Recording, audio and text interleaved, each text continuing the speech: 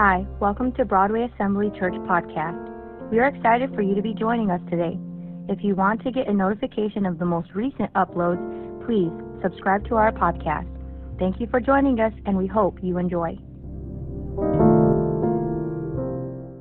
Via visions to Daniel the prophet. Praise the Lord. So trust you've enjoyed this study, and trust you have a better understanding, maybe a little better grasp on some of the end-time events. And I know there's a lot of study helps out there. I trust you will avail yourself. The studies I give here are definitely not exhaustive. There's so much. How many know there's so much from God's Word that you can dig in and glean, and you'll never be able to exhaust it, really.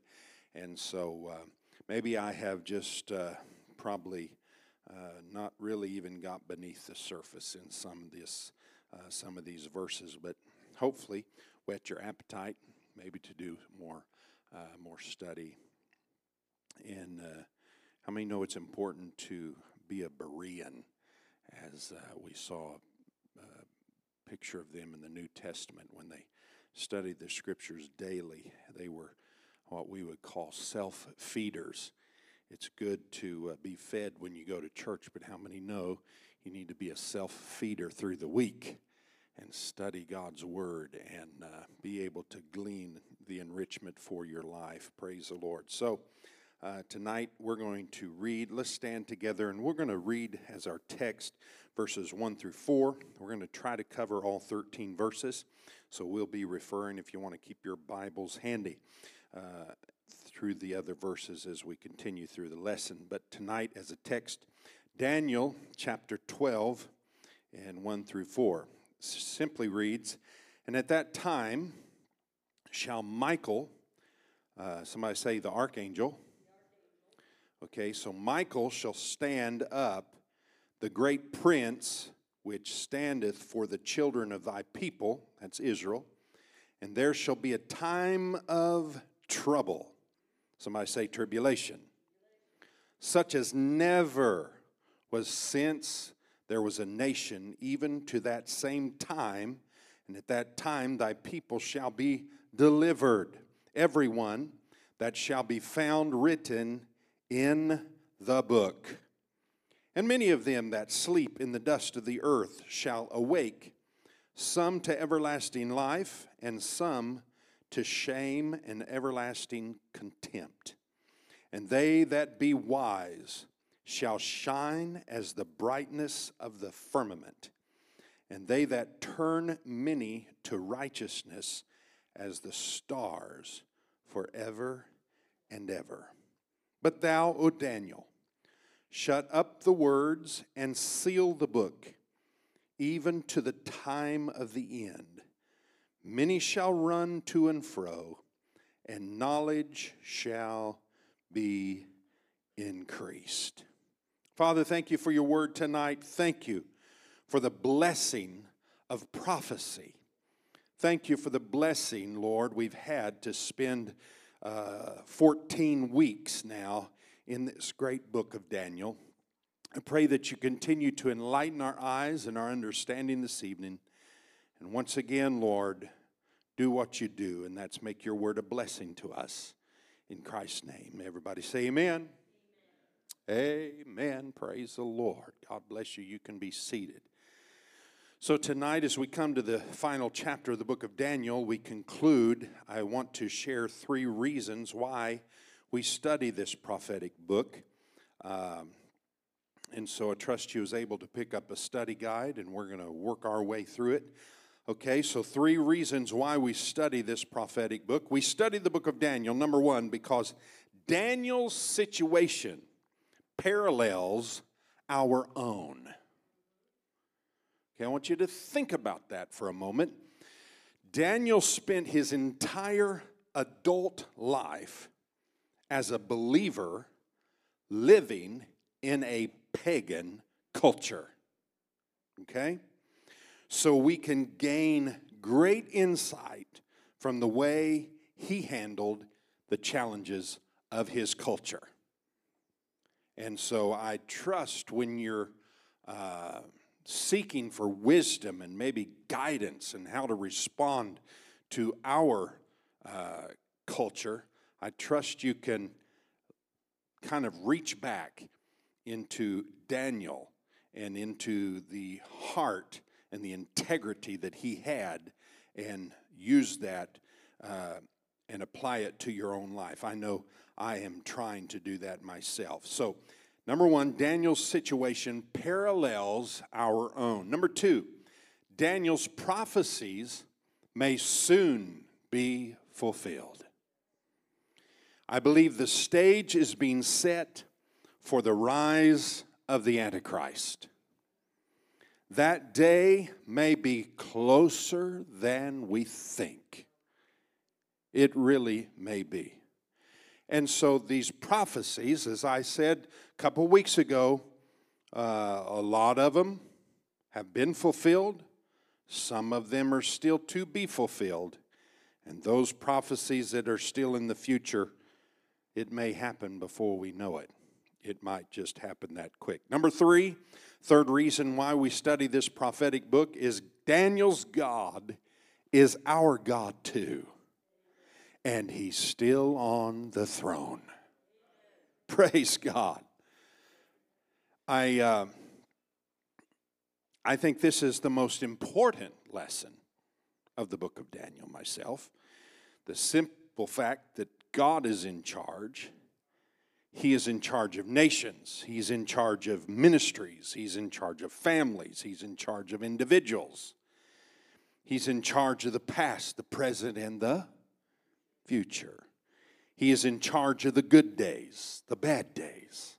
He's in charge of the happy days, the sorrowful days, the joy and the heartache. He's in charge of the great victories and even the shocking defeats. Right? He's in charge when a child is born. He's in charge when the death angel knocks at our door.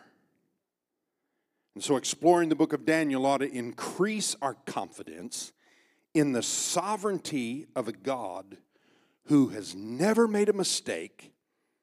Why would he start now? Right? And I said from the start of this study that the book of Daniel reminds us of the sovereignty of God really like no other book of the Bible. We were given a glimpse of Israel in her most weak and defenseless moment. Okay? And in order to recognize that God had not lost control, he takes us systematically through the rulers and he humbles one ruler after another. Right? It didn't matter if it was Nebuchadnezzar. It didn't matter if it was Belshazzar. It didn't matter if it was Darius. Each of those men were forced to bow their knee to Israel's God. And we saw that God's plan for Israel went way beyond the 70 years that they spent in Babylon. We were shown that God was always in control, which is always an encouraging reality for us to remember. There are many today, I was thinking this week as I compiled this lesson, in our culture today, many people have literally wanted to strip God of his sovereignty. They want to take it out of the equation because they are afraid that it makes him look bad. But when they do that, friend, they end up with an unhealthy, unorthodox worldview that is clearly absent of any true comfort, hope, or peace. It's a worldview that replaces faith with works. After all, we become the one who must create good in any situation. It replaces prayer with reason. It says God doesn't have the answers any more than we do. In fact, he's up in heaven hurting just like us. That's what happens when you strip God of his sovereignty. And if that's the case, then there's no need to ask Him for guidance, no need to ask Him for direction. We just have to figure out life on our own. That worldview replaces God's glory with man's glory, because under this unscriptural worldview, there is only one possible victor. It isn't God, it's us. And so on the day that we can come through our trials, we're the one who gets applauded for our strength, not God, because He was nothing more than a distant observer to them. So in the end, that worldview, that outlook, crushes what we as believers have, which is scriptural hope. Okay? It says if God doesn't have a plan or a hand in our suffering, then there's no hope that God can bring a miracle out of our mess. It says our pain gets wasted and won't ever benefit anyone. So it actually becomes one of the worst, most depressing worldviews ever. So don't go there, church. That worldview is not biblical, right? It's not true. Because God is in control. And this important fact is the assurance that we have as believers that regardless of the unthinkable atrocities that life may hand to us, we have an assurance that God knows exactly what He's doing. And this is the point where we realize that God loves us unconditionally, as evidenced by the cross, and has determined that all things will work together for our good because He knows what He's doing, even if we don't. We find a living hope in the reality that God is in control, even in the midst of tragedy. Tragedies like a 14-year-old kid, Joseph, being sold into slavery by his older brothers, tragedies like a man named Job who lost all 8 of his children to a natural disaster, tragedy like a man, like a young boy Daniel being torn from his home at age 15, never to return, tragedies like a son being brutally murdered on a cross while his father looked on. Jesus was. Hello. Newsflash. Even in heart-rending tragedies, God still had a plan. Right? That's the central message of the book of Daniel. We've seen it over and over again. God is not a God of endless chaos. He's not a God of endless confusion. He sees the end from the beginning, and He has a plan. And that means that regardless of what we walk through, we never have to surrender to our doubt because God never loses control. So Daniel chapter 12, I tell you, it's an exciting chapter. And as we come to it, Daniel, if you realize the chronology of his life, he's an elderly man now. He's nearly nearing the end of a ministry that lasted for 70 years. That's his ministry. Daniel is believed to have ministered for 70 years. So here at this point, he's well over 80 years old. Most believe he's around 90 years old at the time of this text, here in the 12th chapter. So Daniel 12 brings us to the end of his career as a prophet. But he has some parting information to leave with us. So let's look at it. Roman numeral 1. We're going to look at 4 great things in Israel's future. All right, number 1. Great tribulation. Great tribulation. So, since Michael is the appointed guardian of the nation of Israel, we may be sure that when he stands up, as verse 1 says, when he stands up, something's about to happen. The quote, time of trouble, end of quotes, that's mentioned here in verse 1 is elsewhere called the time of Jacob's trouble. Okay, also known as the tribulation. The time of trouble is the yet future 70th week of 7 years when God will let the Antichrist briefly rise to power. And once the Antichrist achieves worldwide dominion and worldwide worship, he will oppress the people of God like nobody has ever oppressed them before in history. Antiochus Epiphanes, you remember the things we said he did? Hitler's oppression of the Jews, those things was child's play compared to the oppression that the final Antichrist will unleash on the people of God. It's not just Daniel that talks about this great tribulation. Christ talked about it in Matthew chapter 24. The Bible says the world will get barbaric, especially against the nation of Israel. To give you an overview, and there's a part of the timing of this event that theologians disagree on. Some of you have heard of a pre-tribulation rapture. That's the belief that Christ will return before this time of tribulation and rapture the believers, the church, and take them home to be with him in heaven. All believers. If that view is true, only the unbelievers and Jewish nation will go through this time of terrible persecution that's mentioned here.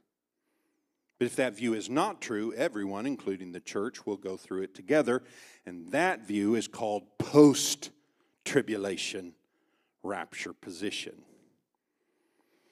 Then there's others that believe in a mid-tribulation rapture, because the last half of these 7 years is commonly called the Great Tribulation. Some believe the rapture of the church will occur right before the last few years of great tribulation.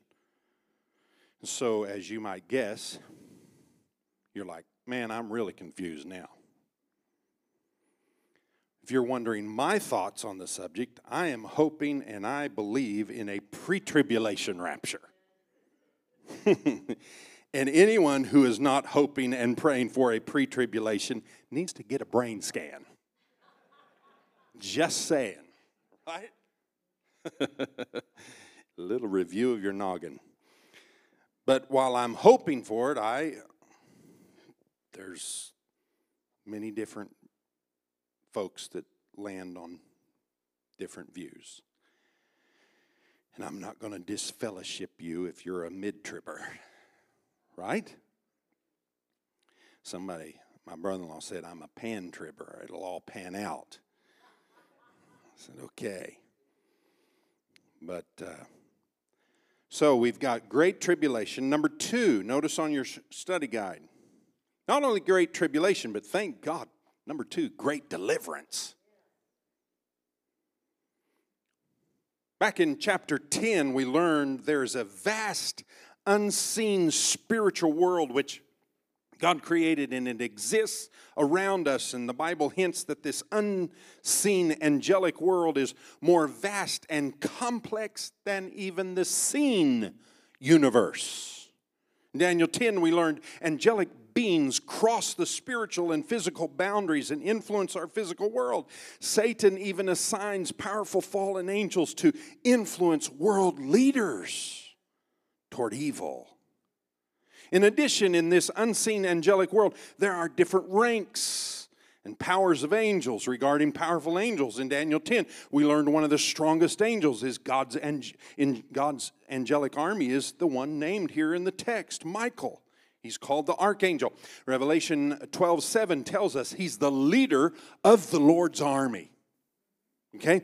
So here we learn that during this time of unprecedented tribulation, God is going to assign one of his most powerful angels to protect his people, Israel, during one of their most difficult times. And it's a great encouragement to know that in the time of trouble, Jacob's trouble, there is divine help, right, for the people of God, even in the great tribulation. One great thing to know is that special angelic help and protection is not something that's just reserved for the Great Tribulation. In fact, the New Testament book of Hebrews, chapter 1, verse 12, promises to send us, as believers, angelic help as we go through everyday tribulations and trials. We'll read about it also in Psalm 91:11, for he shall give his angels charge over thee to keep thee in all thy ways. Hey, folks, that's good, encouraging news, right? We may never see these angels. We may never know they are there, but we know God promises to send them our way in our time of need. The deliverance in view of verse 1 comes at the end of the tribulation period. And who will be delivered or saved by the Lord? Answer is everyone whose name is written in the book. What book is that, Pastor? It can be no other book than the Lamb's Book of Life. That is the book God keeps in heaven of the saved throughout all the ages. Only those whose names are written in that book are going to be admitted into heaven. Right? We all have our books of names. We have address books. We have books of family genealogy. Here at Broadway, we have a church directory, an old one. We also have a formal membership list. I'm talking about names. Whenever we have a business meeting, only those whose names are written on the membership roster can vote. When you go to a nice restaurant, you're asked, do you have a reservation? If you say no, and if it's a busy night, the answer may be, I'm not sure we have a place for you. Right? The same is true when you go to the airport. If you go without a ticket, if your name isn't in the computer system, if the flight is full, we're not going to get on that plane, are we? No matter how much you beg and plead. See, God has his books too. How many know he keeps records? He records everything that happens on earth, and he has also got a book which contains the names of all the redeemed. And in Daniel 12:1, the angel said that everyone whose name is written in that book will be delivered. Praise God. That makes us ask a very crucial question. Is our name written in that book? Well, how many know we got to be sure it's in there before it's too late? Okay, number 3. Great resurrection. That's verse 2. The phrase dust of the earth is interesting, but how many know that's all we are at the end anyway? Right? I've stood at the graveside many times and said, ashes to ashes and dust to dust. Embalming slows it down, right? Cremation speeds it up. After we die, a process begins and doesn't stop until we are turned into dust. And from the dust of the earth, Daniel says God will one day raise the dead. Notice everyone is raised, but not all are going to the same place. Some are raised to everlasting life, while others to shame and everlasting contempt. The saints will be raised immortal, incorruptible. Oh, what a day that's going to be. But those who do not know the Lord, that resurrection is a terrifying experience for them. They're going to find themselves being raised from the dead to be judged, to be exposed. Those who have abused their bodies through sin will discover that they will live with those same abused bodies throughout eternity. What will those bodies look like? It depends. Misshapen, scarred, marred by sin. Why? Because how many know what we do with these bodies doesn't matter to God? We will be judged by what we did in our body. And that's not good news for sinners. Right? But there's coming a resurrection. Following the resurrection, point number 4, there's going to be great rewards. That's verse 3. This verse reminds us that God, did you notice it has the word stars? Do you know God has stars in many places? And they shine in the darkness of this world. Many of you have seen pictures of the famous Hollywood Walk of Stars, right? Those stars are metal plates fastened to a sidewalk dedicated to people like Bob Hope, Lucille Ball, Marilyn Monroe, Donald Duck, or Mickey Mouse. Each year, Hollywood honors its stars in the annual Oscar presentations, right? Millions watch. Who will win? Which movie will win the award? But God's stars are a lot different than the ones in Beverly Hills.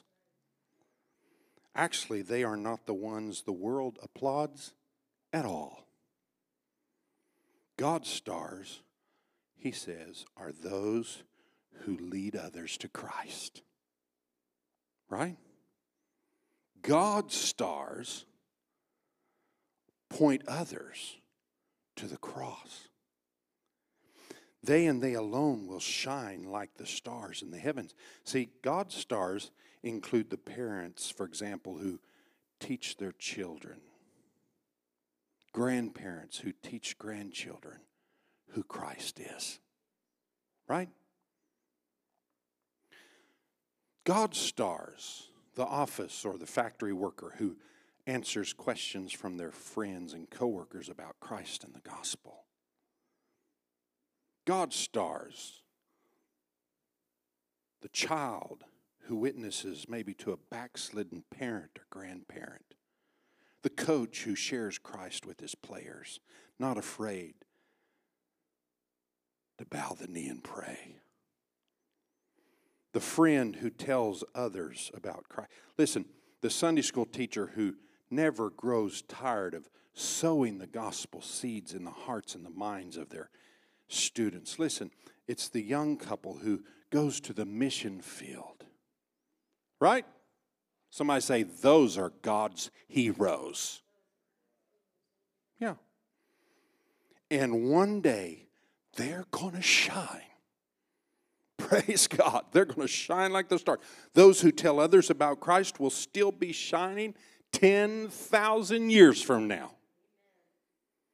It's been said, if you want what you plant to last a year, plant some flowers. If you want it to last a lifetime, plant a tree.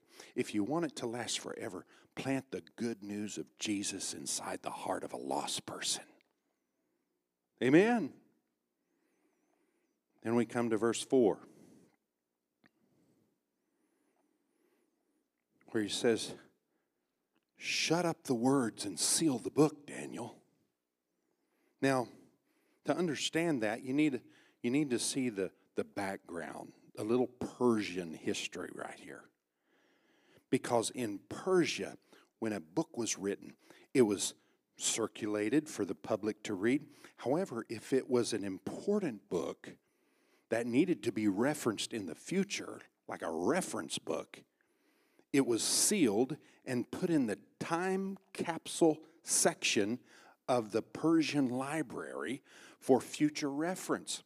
So this is what we see going on here. God tells Daniel that his book is going to grow in significance in the end times. As the end of history unfolds, people will be revisiting the book of Daniel like they were reading a script that describes how history unfolds, because things will be happening exactly the way God said it would. Right? And their confidence in God and the Bible will be bolstered as they realize it's all happening just like Daniel said it would. When others are reading this book in the future, they will discover God is true to His word. Write down, hey, you read the last few verses, and we didn't really have time to get into the exact number of days, but the very days are listed in this final chapter, down to the day. This prophecy is going to be fulfilled, and it's going to be very precise, because why? Its author is God Himself. Amen. Because only God could tell how history is going to unfold down to the day. Men are running to and fro. That's what He said. It's going to happen in the end times. They're going to have a hunger to see into the future. And that hunger will create them to consume all kinds of information, to the point that the phrase says knowledge will increase. Right? Now think of this. No one from Daniel to the middle of the 1800s, ever traveled faster than on horseback. Right? But that began to change in the middle of the 19th century with the invention of the steam engine and electric power. For example, when Henry Ford produced the first internal combustion engine, speeds increased to an incredible 25 miles an hour. Somebody say, that's fast. Huh? But today, somebody say today, we have vehicles that travel hundreds of miles per hour. Airplanes that hurtle through the atmosphere over 1,000 miles an hour. Rockets traveling 24,000 miles an hour. Since the days after the flood until the 1800s, they said knowledge doubled. But the very next 100 years, knowledge doubled again. And now today they tell us that knowledge doubles every 18 months. How many know these are all signs, Daniel says, of the end times? Right? Many things in Daniel that seem mysterious will make perfect sense the closer we come to the return of Christ. So, 2 final questions. Notice on your study guide. Now, did you ever feel like you have so many questions that you'll never get them all answered? If so, you're in good company, because the book of Daniel closes with 2 questions. The first one comes from an angel. The second one comes from Daniel himself. Question number 1. Angel asks, sees all this predicted, and he says, how long? How long? Let me read verses 5 through 7. Then I, Daniel, looked, and behold, there stood other 2, the one on this side of the bank of the river, and the other on that side of the bank of the river. And one said to the man clothed in linen, which was upon the waters of the river, how long? Somebody say, how long? How long shall it be to the end of these wonders? And I heard the man clothed in linen, which was upon the waters of the river, when he held up his right hand and his left hand unto heaven, and swear by him that liveth forever, that it shall be for a time, times, and a half. And when he shall have accomplished to scatter the power of the holy people, all these things shall be finished. So evidently, one of the angels wondered when the time of trouble for Israel would finally be over. The answer comes in verse 7, a time, times, and a half a time. Since a time is a year, the whole phrase refers to 3 years, specifically the last half of the 7-year period, tribulation period, when the Antichrist will unleash his greatest reign of terror on the world. And the same verse also gives us a crucial insight into the purpose of the tribulation. Notice, it is to break the power of the holy people. That is the nation of Israel. Do you see that? God allows the Antichrist to rise to power in order to break Israel's pride and to prepare the nation for salvation, those who survive to the end. That actually ties very nicely to Romans 11:26. It says, and all Israel shall be saved. Those that make it through, that remnant will be all that's left. And that's why all Israel is going to be saved then. Today, blindness in part has come to Israel, which is why the majority of Jews still have not accepted Christ as the Messiah. But in the future, the blindness will be removed, and they will look, Scripture says, upon him whom they have pierced, and with broken hearts will embrace him as Lord and Savior. This shouldn't surprise us because we all have to be broken in order to be saved. And some people have to, some of them I have seen hit rock bottom 2 or 3 times before they will cry out to the Lord for help. Hello? The tribulation is not simply a judgment. It is a prelude to an outpouring of divine grace upon Israel. Question number 2. Number 1 was how long. Number 2 is what will be the outcome? And that takes us from verse 8 all the way through 13. And I heard, but I understood not. Then said I, O my Lord, what shall be the end of these things? And he said, go thy way, Daniel.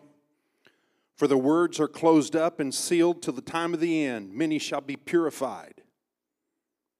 That's good news. Many are going to be purified and made white and tried.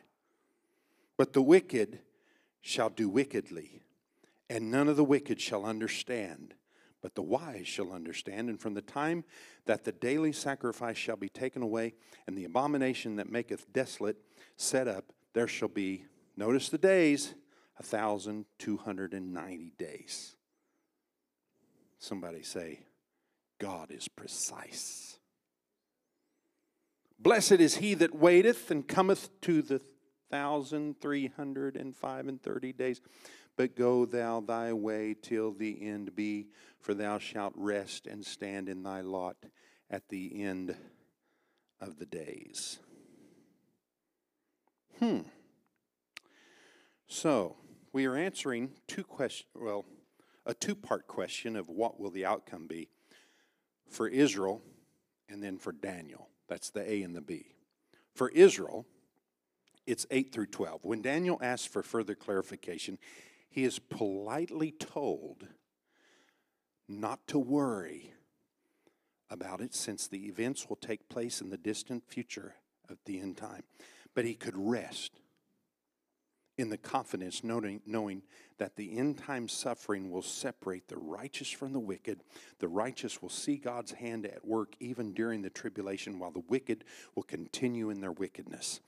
Thus does God deal with the free moral choices that we make.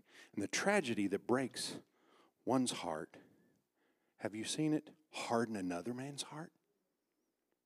One man cries out to God, but another one curses him and ignores him altogether. So then, that's for Israel. How about for Daniel? I want you to see the Lord's final words to Daniel. It contains 4 parts. Very important messages here. Number 1, go your way. Daniel, you've been faithful. Now just stay the course. You've been through the lion's den.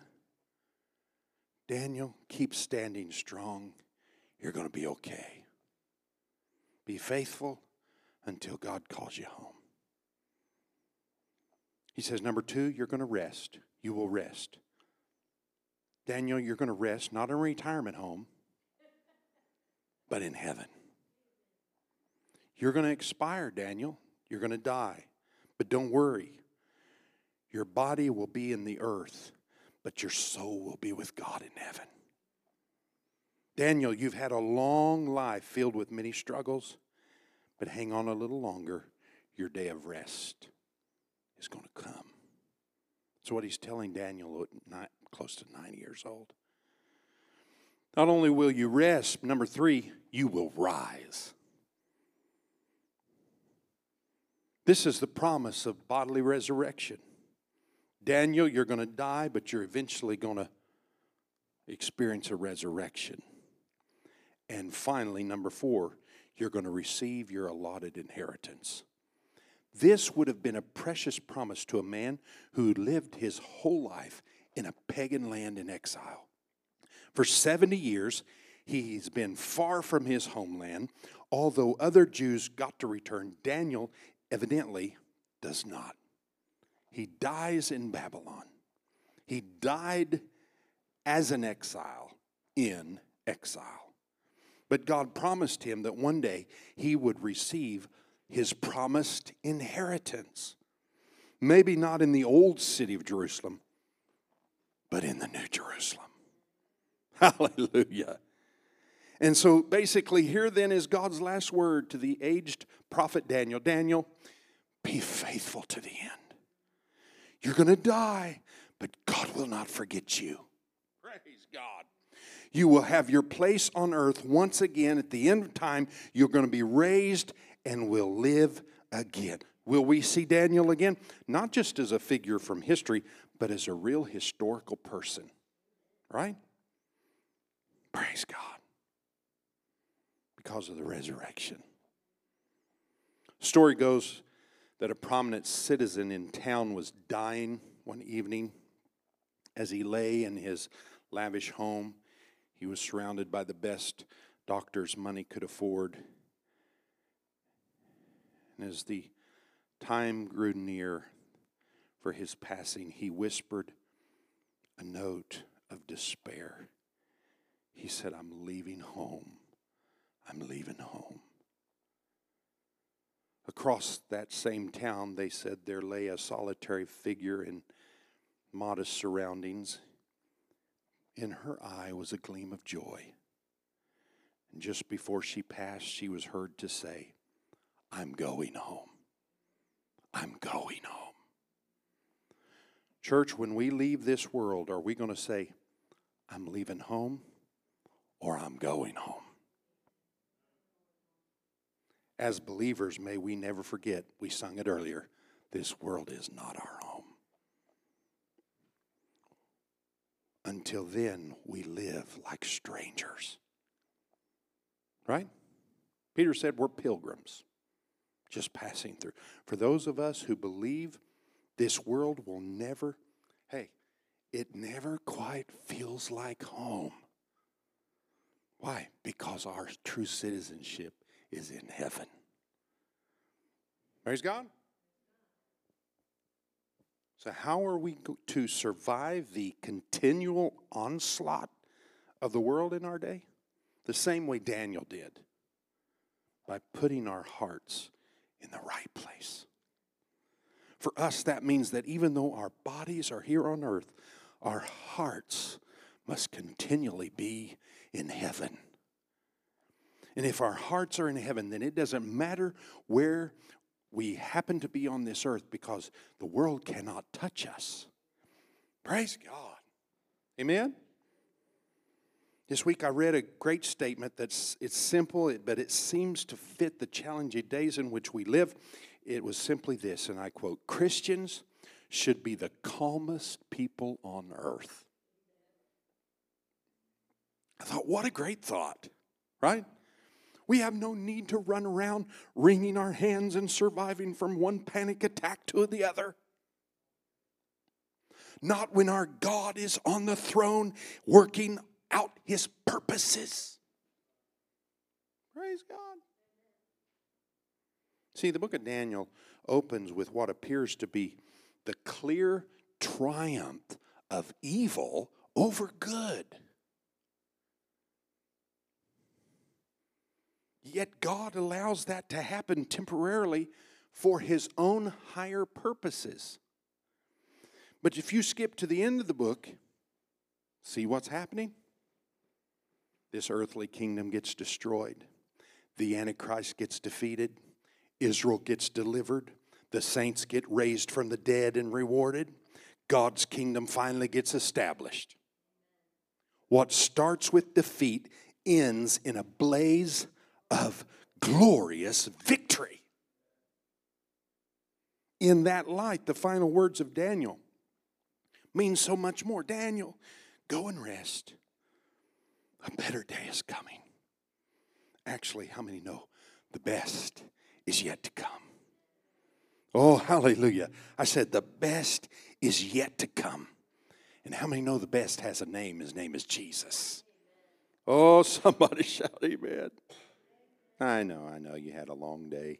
We can't get too excited right here. Let me close with 3 final application points. Real quickly, number 1. This is what the big idea of the book is. God is large and he's in charge. God's in control of world history. He's in control of your history, my history, right? We may not understand what he's doing, but church, we can trust him. Hallelujah. Excuse me. And someday from the perspective of heaven, we will look back on the script of our lives and tell God that we couldn't have written a better script. Right? Number 2, not only God is large and he's in charge. Number 2, honoring God has a payoff. There will be times of great trouble as this world wraps up. There is a great spiritual struggle transpiring in the unseen spiritual world around us right now. Satan assigns powerful fallen angels to influence people and leaders. The most satanically influenced world leader will be the Antichrist. He will focus his efforts on oppressing God's people, continuing in faithfulness to Christ in these costly times will be richly rewarded. Live for the moment that we stand in front of Jesus and hear him say, well done. Right? And in that moment, all that matters will be our faithfulness to Christ, how we loved and served in his name. It won't matter what kind of car we drove. Right? It's not going to matter, guys, if our jeans had a hole or two in them. Right? What's going to matter is if he's faithful.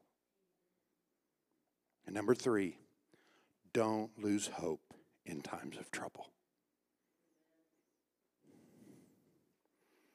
There are times when life will seem hopeless. That will be true at the end of history, but there are times now in the middle of history that we feel that way. Oh, but church, don't give up hope. God promises to send his angels to protect us in our times of greatest need. Just as when all hope is gone at the end of the history, Christ comes.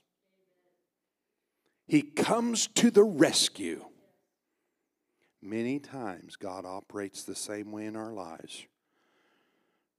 It is when we are utterly broken that Christ breaks into our lives with his grace and mercy and saves the day. How many know he's an on-time God? Says Jones, you can come. Hallelujah. So don't lose hope in times of trouble. Amen? Praise God. Once a man bought an old-fashioned barometer. You ever seen those? Had it shipped to him. He took it out of the box, placed it on the fireplace mantle. He noticed that the needle or indicator seemed stuck on hurricane. He said, that ain't right. He said, I'll have to send it back tomorrow once I get off work. But when he got home the next day, well, he didn't get home. His home was gone. The barometer was gone. Turns out the barometer had been right all along. He had denied and questioned what it was telling him, but in the end, the barometer was right. Listen, the book of Daniel is just like that barometer. People can deny it if they like, but in the end, everyone's going to see that it's right. Right? Christ is coming back. I said, Christ is coming back. The Antichrist is not going to win. Oh, let's stand together. Somebody ought to praise God. Jesus Christ is the winner.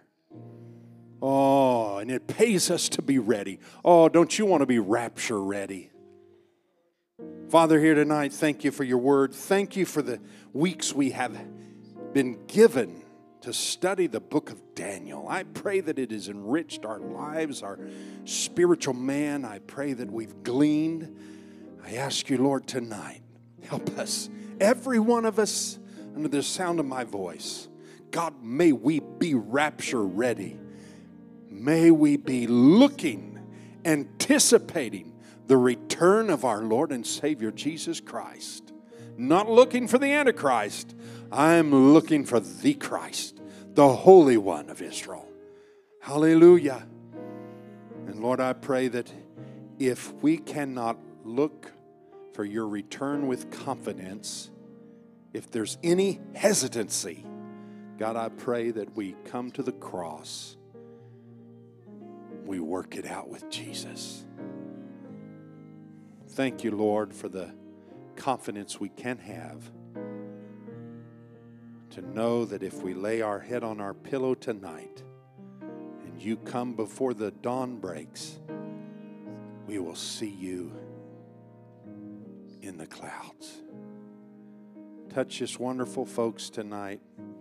Minister to every need. Thank you for your faithfulness.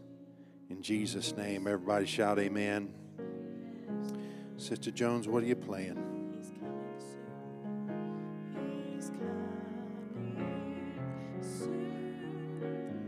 He's coming soon. With joy. His returning. Oh, it may be morn. It may be night or noon. God bless you. Thank you for being here tonight. Altars are always open. If you'd like to come and pray. Other than that, ladies' prayer tomorrow, 6:30 in the prayer room. Back here in the house of the Lord for the weekend. God bless you. We'll welcome his return.